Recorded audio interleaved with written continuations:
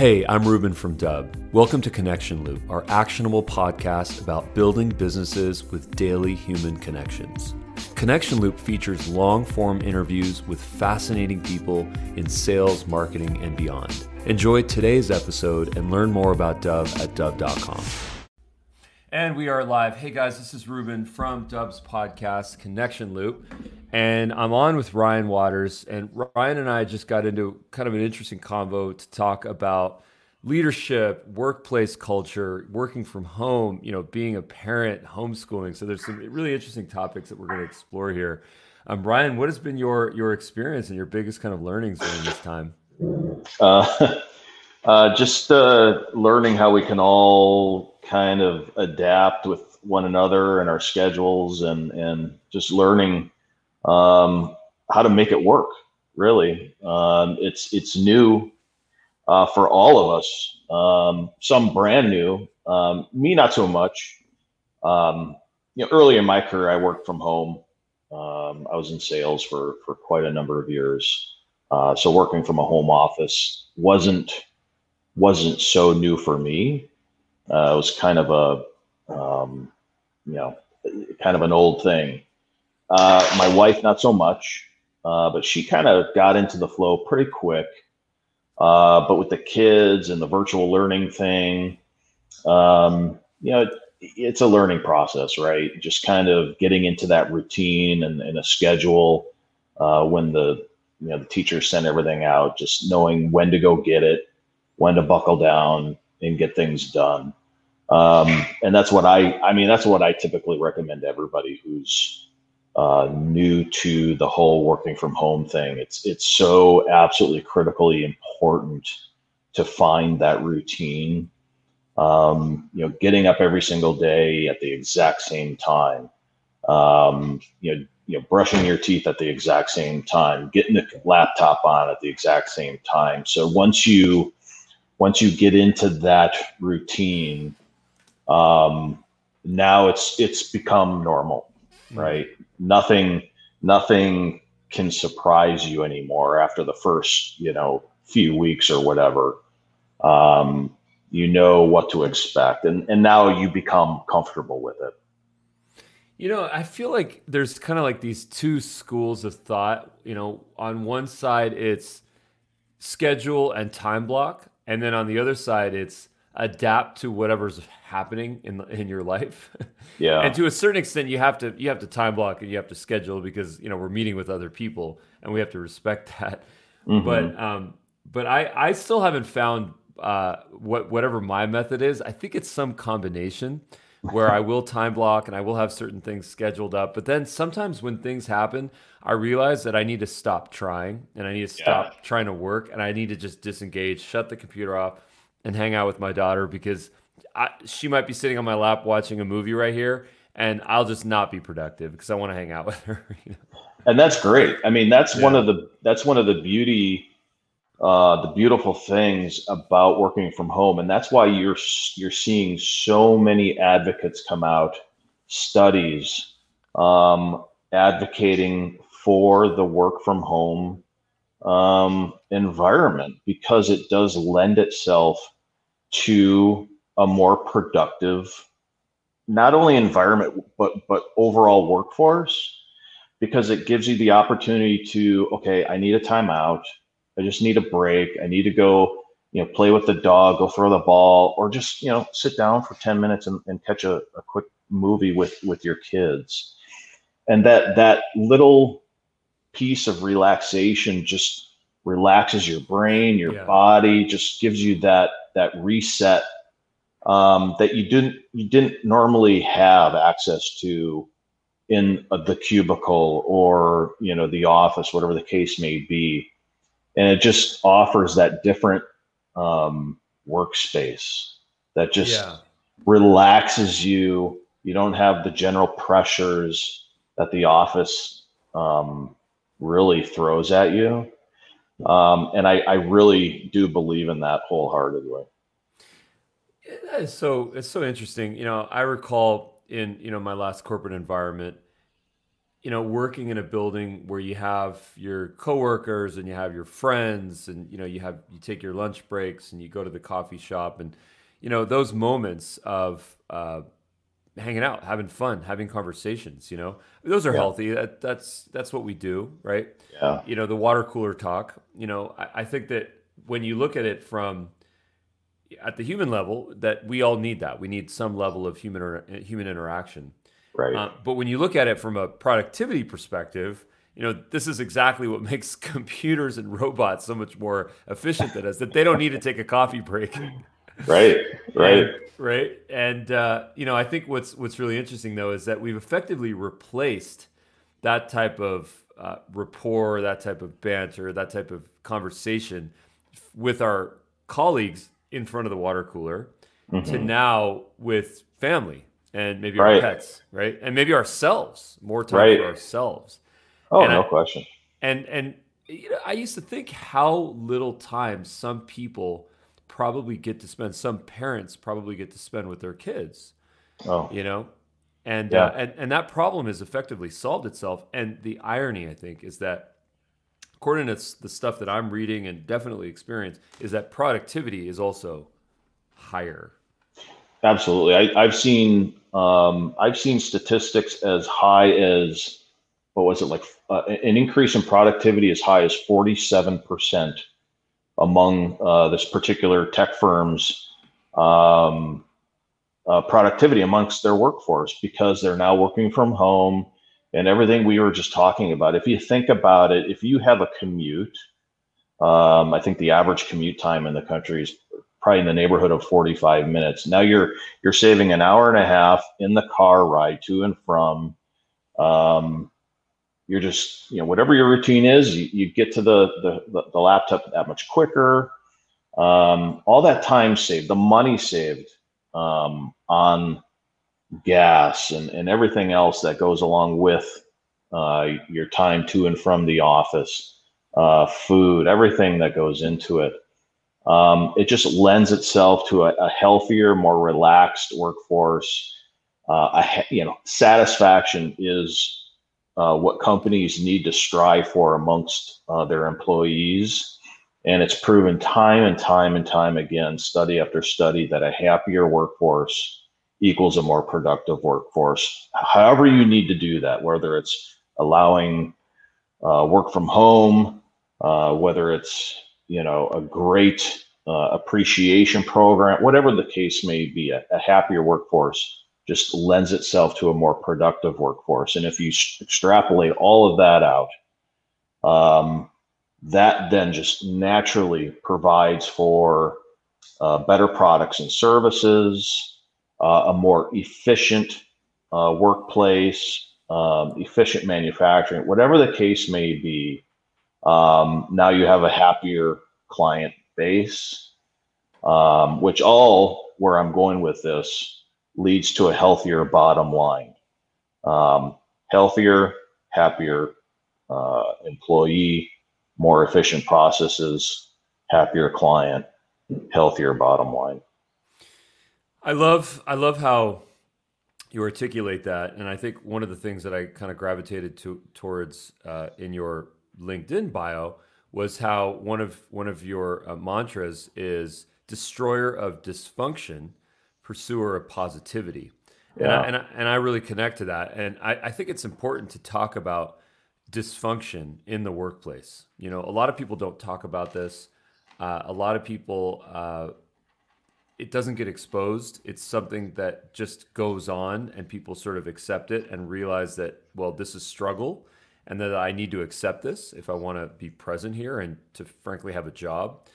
And I think that ultimately, to your earlier point, that just affects happiness, it affects productivity, and ultimately, bottom line. What are some of the things that you're seeing in terms of, might I call it, corporate dysfunction or interpersonal dysfunction? What are you seeing that some of the biggest problems are that need to be solved right now, and how, frankly, how do we solve them? Well, I think the biggest problem is people don't have or feel they have avenues to speak up.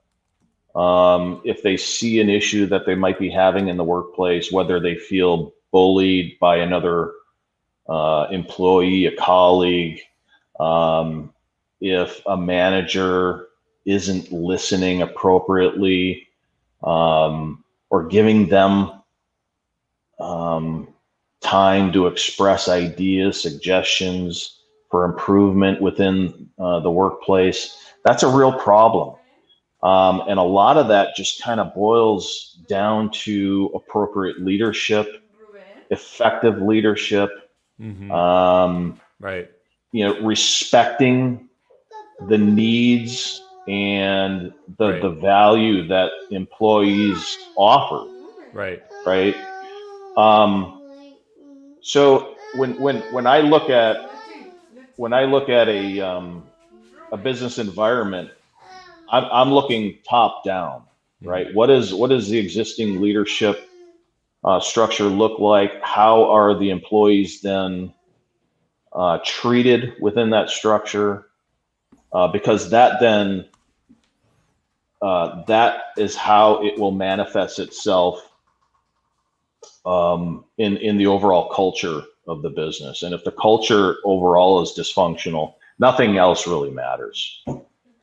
And when you talk about some of these things where a leader might not be empowering someone, a leader might be micromanaging someone, even to the extent of bullying, which might come from a hierarchical situation where someone feels like they are entitled to bully. What do you think if you peel the onion back, what do you think the core essence of those emotions are?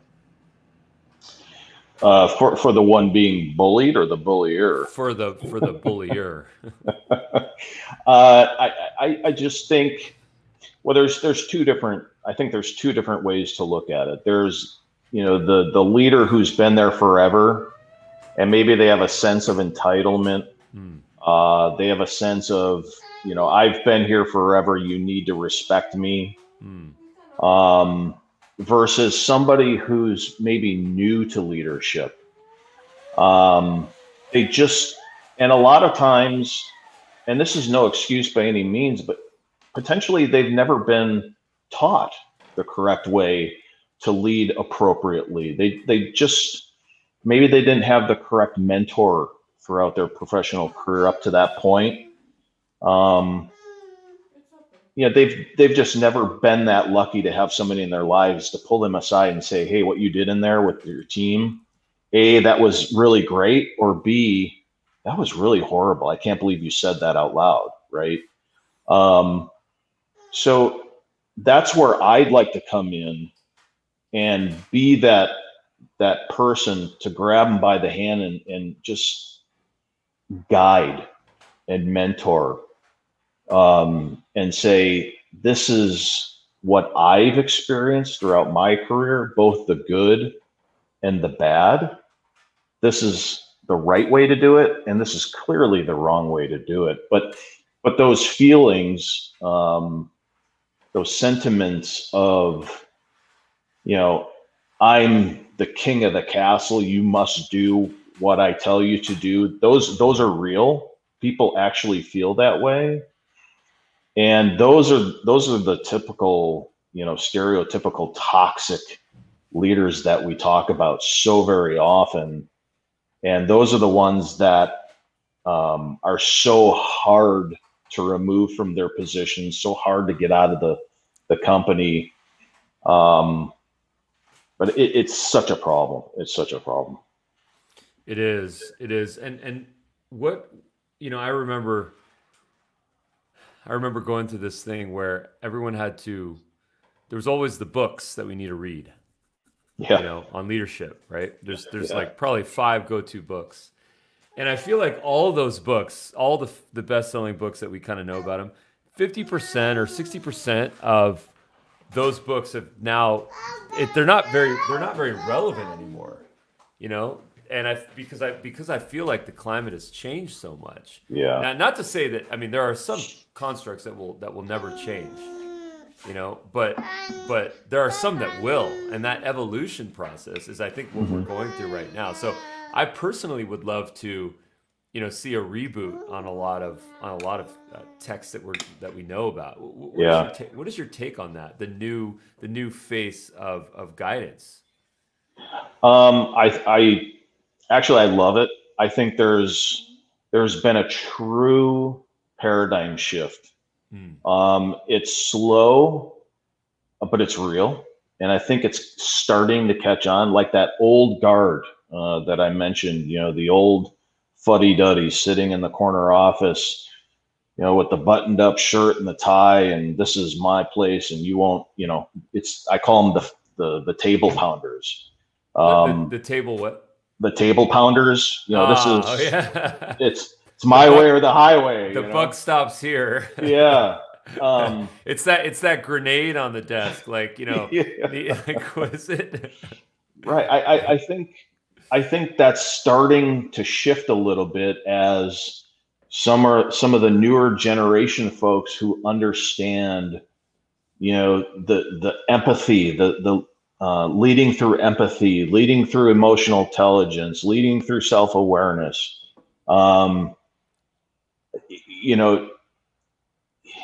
It's leading through relevancy and empathy, having been there and guiding them through the process through relevant experience is huge, in my opinion.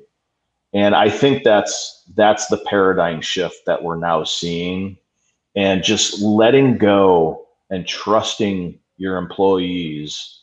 It's like the old Steve Jobs quote of, hire the best and get out of the way, right? Yeah. That's so real. That's so true. It doesn't make any sense to stand over somebody's shoulder and babysit them all day. It just, get out of the way. If you don't trust them, why'd you hire them in the first place? Which lends itself back to the whole working from home thing. If you don't trust them to work wherever they want, why did you hire them in the first place? So hire the best possible talent you can get your hands on, and let them do their thing. And I think the new leadership today truly understands that. We're not there yet. We have a long way to go. I mean, for somebody like me who wants to consult and advise leaders on how to do that appropriately, there's plenty of job security out there. Because I think it can be learned, but I say this tongue in cheek, but to a certain extent, it's a personality disorder, right? It's like people love power and controlling others.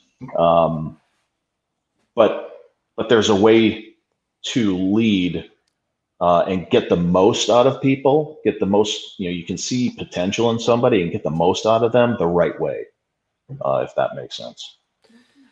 But I think that there's a certain vulnerability that has to happen in order for that to take place. For someone to say, you know what, I'm gonna put my ideas aside, I'm gonna put maybe my ego aside, and I'm gonna empower someone. And the hardest part, I think, is to support when maybe things don't go the way that we all wanted them to go, which definitely in marketing and sales and experimentation, it's a series of failures that ultimately lead to some few successes. Right. How can you guide people to let go of themselves? There's this David Gray song that I always think about, which is like go. He talks about this idea of letting go of yourself, letting go of your mind, and letting go of yourself. And what is that? It's fear. It's the ego. It's bad habits. Yeah. So how can you provide guidance on that? Because that's probably one of the hardest things, I think, especially for people that are seasoned. Yeah, for sure. Slamming the desk for 20 years. It's teaching somebody how to trust, which isn't it's not easy. But if they truly understand that caring for the business, and if they've been there a while, obviously they do, but you have to strip away all the garbage and get down to the root issue, right? Do they want to see the business succeed? Do they want to be a part of that? And do they understand that change has to be part of that, and change in themselves has to be part of that too, right? Um, if if they've gotten to a very successful point in their careers and their lives, I truly believe there's something in them that will understand that. They're intelligent. They've gotten there for a reason. Mm. So they at the root of it, they will understand to a certain extent that maybe they have to change as well. So if you can teach somebody how to trust in the people around them, then you can do that. I think a big part of that is just, sit in a room with your team of people, shut your mouth and just listen, right? Just listen. Get in a room for like an hour with everybody on your team and say, all right, folks, what do we got to do? And just make sure that there's no repercussions, there's no consequences. It's like the old idea, there's no stupid ideas, right? There's stupid questions, whatever. But that has to be, abundantly clear up front. And then make sure everybody understands that you're there strictly to listen, and that you trust that their ideas not only are going to be listened to, but actionable, right? I can't tell you how many times I've sat in a room doing gap analysis and SWOT analysis, and then in a year, nothing changed. Nothing. So does it make sense to sit in a room, waste all that time if nothing is actionable, right? So it's one thing to listen, which is great. We need more leaders to actively listen. But now you have to take it to the next level, right? It's like sending out an employee satisfaction survey, every 6 months to a year, and then watch it go into the shredder. What's the point, right? What's the point? So just getting through to leadership that, if you want real change, if you want your business to get to the next level, if you can get through to them the concept that, if you're not willing to do this, your 20 most successful competitors are, maybe that then will register through their brains that, I better get on the bus here. You're right. Self-awareness, I think, is an important part of this. And I think self-awareness from an individual perspective, but also from a corporate perspective, to understand, we as an entity versus our competitors and what's out there in the workplace, but also as just individuals, and understanding what some of our weaknesses are, and then specifically sometimes why we can't trust. Because I think if you think about trust in terms of why people can't trust sometimes, it might be based on a number of things. It could be based on fear. It could be based on precedent. It could be based on, insecurity. It could be based on just straight ignorance. Right. But how can we become more self-aware? Yeah, that's a tough one. Self-awareness, I think, is more of an innate personality trait. Some people, and this is just my opinion, I think some people are just naturally more self-aware than others. I mean, I consider myself almost too self-aware. I'm always self-analyzing myself, maybe to a detriment. I don't know. But it's helped me more than it's hindered. That I know for a fact. But you're right. Self-awareness is absolutely critical in any leadership position. Knowing, what your faults are, knowing where you have to improve. But, in a similar fashion to sitting in that room and listening, you have to be able to sit in a room and be open to constructive criticism. And then being able to then look in a mirror at yourself and say, you know what, I think they're right.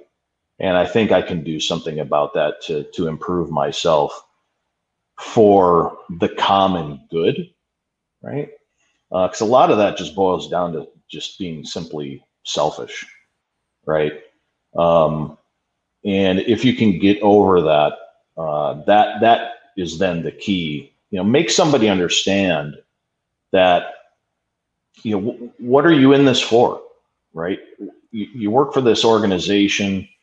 You claim that it's about the clients and this, that, or the other, but at the end of the day, it's not about you, right?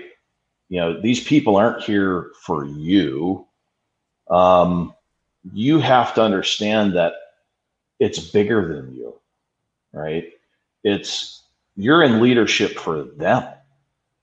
Your job as a leader is to create more leaders, right? That's your job. Your job is to lead the business, but lead the people in a way that they can become better people, better business people, better people for their clients, create better products, services, and they need somebody who can, like you said, kind of let go of control and guide them in a way to allow their imaginations to do that. And it's not easy, but it's certainly something that can be done. And I think that confidence is such an important part of that, which I think is one of the hardest things to get. I'm reminded of how many leaders I have worked under or for where intimidation was such a big part of their process, of their leadership process and their leadership style, because the last thing that a leader with the lack of confidence wants to see is someone whom they are leading exceed them, outdo them, right, outshine them. And I love how you said that the goal of a leader is to make more leaders. And the best leaders, that's what they're always focused on. And they, the higher you go, the more humility you see, the more self-awareness you see, the more apologies you see, the more maybe listening, you see. But I feel like in that interim, people that haven't necessarily made it as leaders, quote unquote, per se, are still stuck in some of these things that you're talking about, like lack of empowerment, lack of confidence, more fear, lack of trust. It's like a leap of faith almost. What you're describing to me is almost like a leap of faith. It can be. You just have to always come back to why you're doing what you're doing, right? Is it to lead the business? Is it to make more money?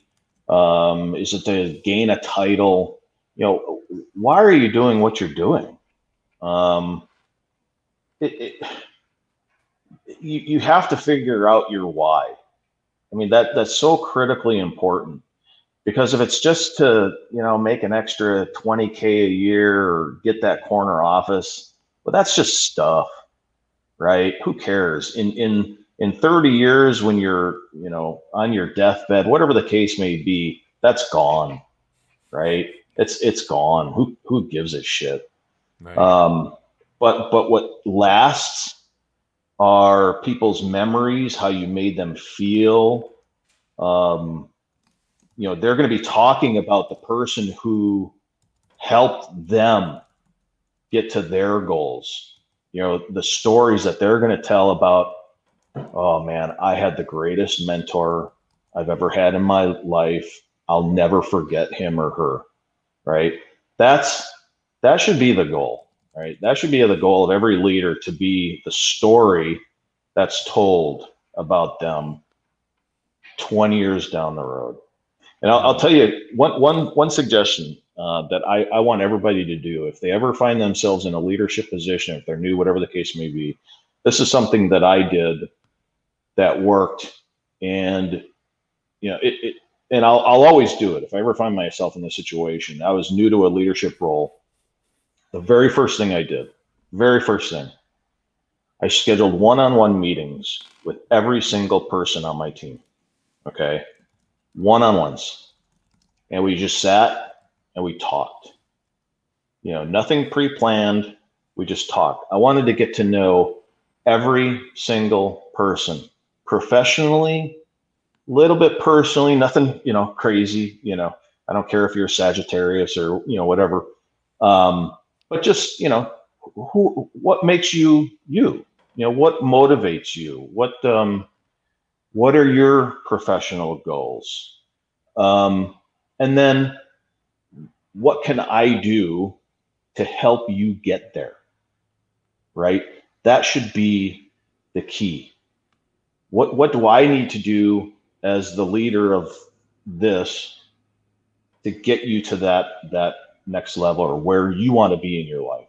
Mm-hmm. And I did that with every single person. And what that did was not only help me help them, but it established trust, right? I wasn't just some Joe Schmo that came through the door. Oh, here's our new boss, right?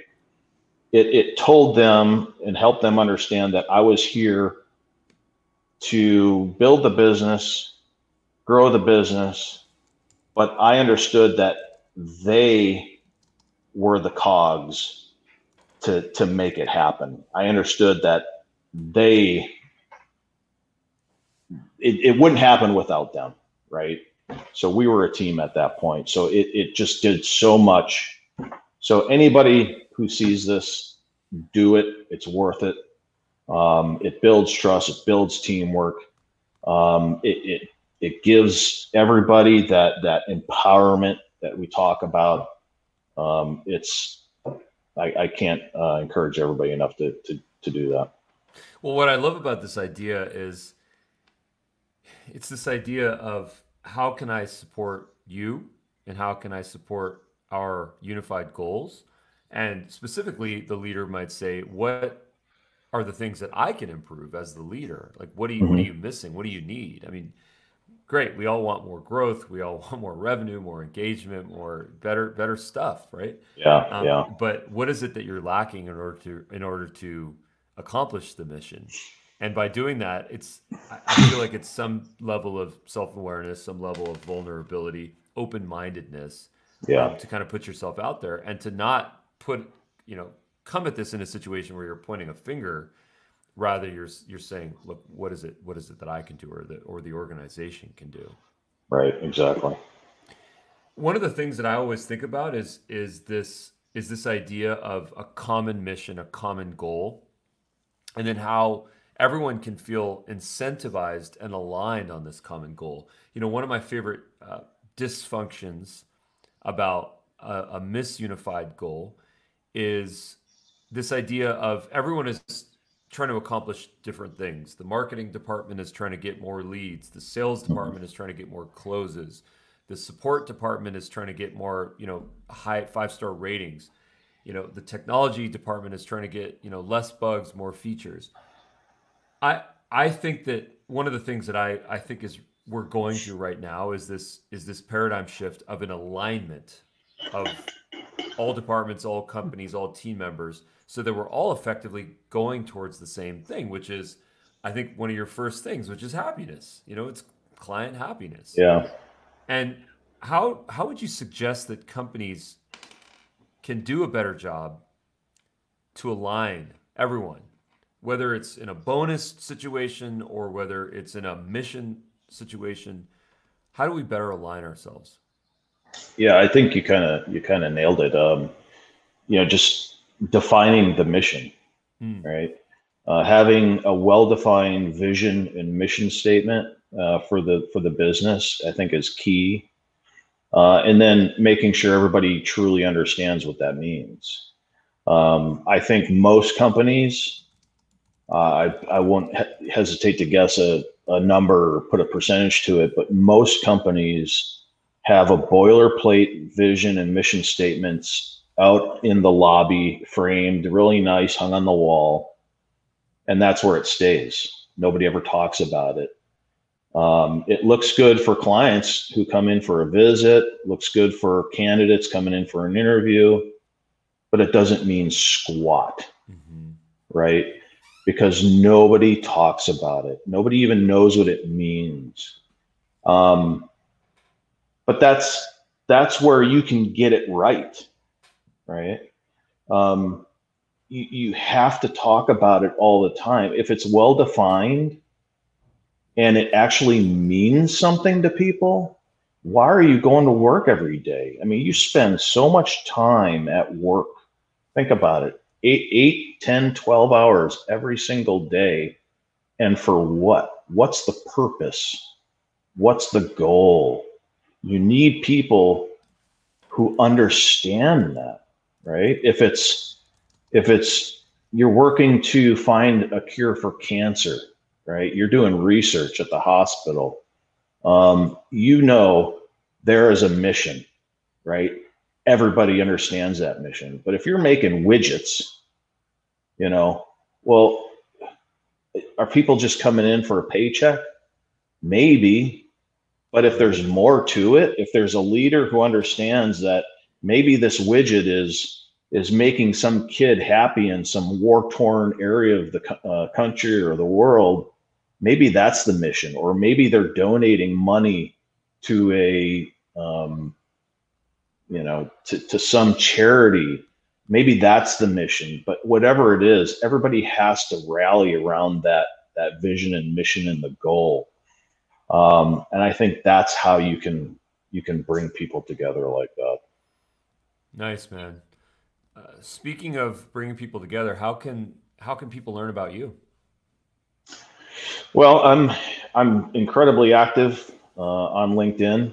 I'm on, virtually every day, posting ideas, thoughts, suggestions for anybody looking to improve their leadership, their company culture, whatever the case may be. I love helping.